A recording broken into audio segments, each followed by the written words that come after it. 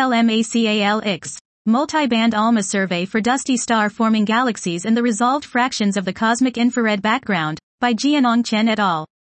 Wide, deep, blind continuum surveys at sub-millimeter, millimeter, sub-mm per millimeter, wavelengths are required to provide a full inventory of the dusty, distant universe.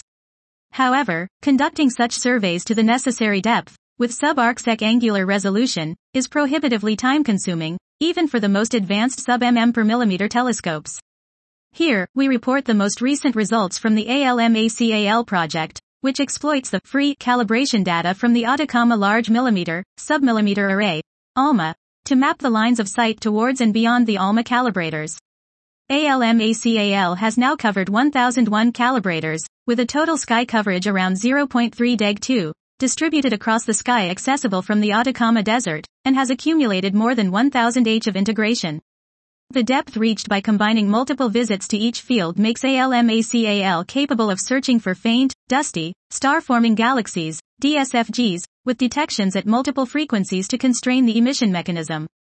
Based on the most up-to-date ALMACAL database, we report the detection of 186 DSFGs with flux densities down to S870 0.2 mJy, comparable with existing ALMA large surveys but less susceptible to cosmic variance.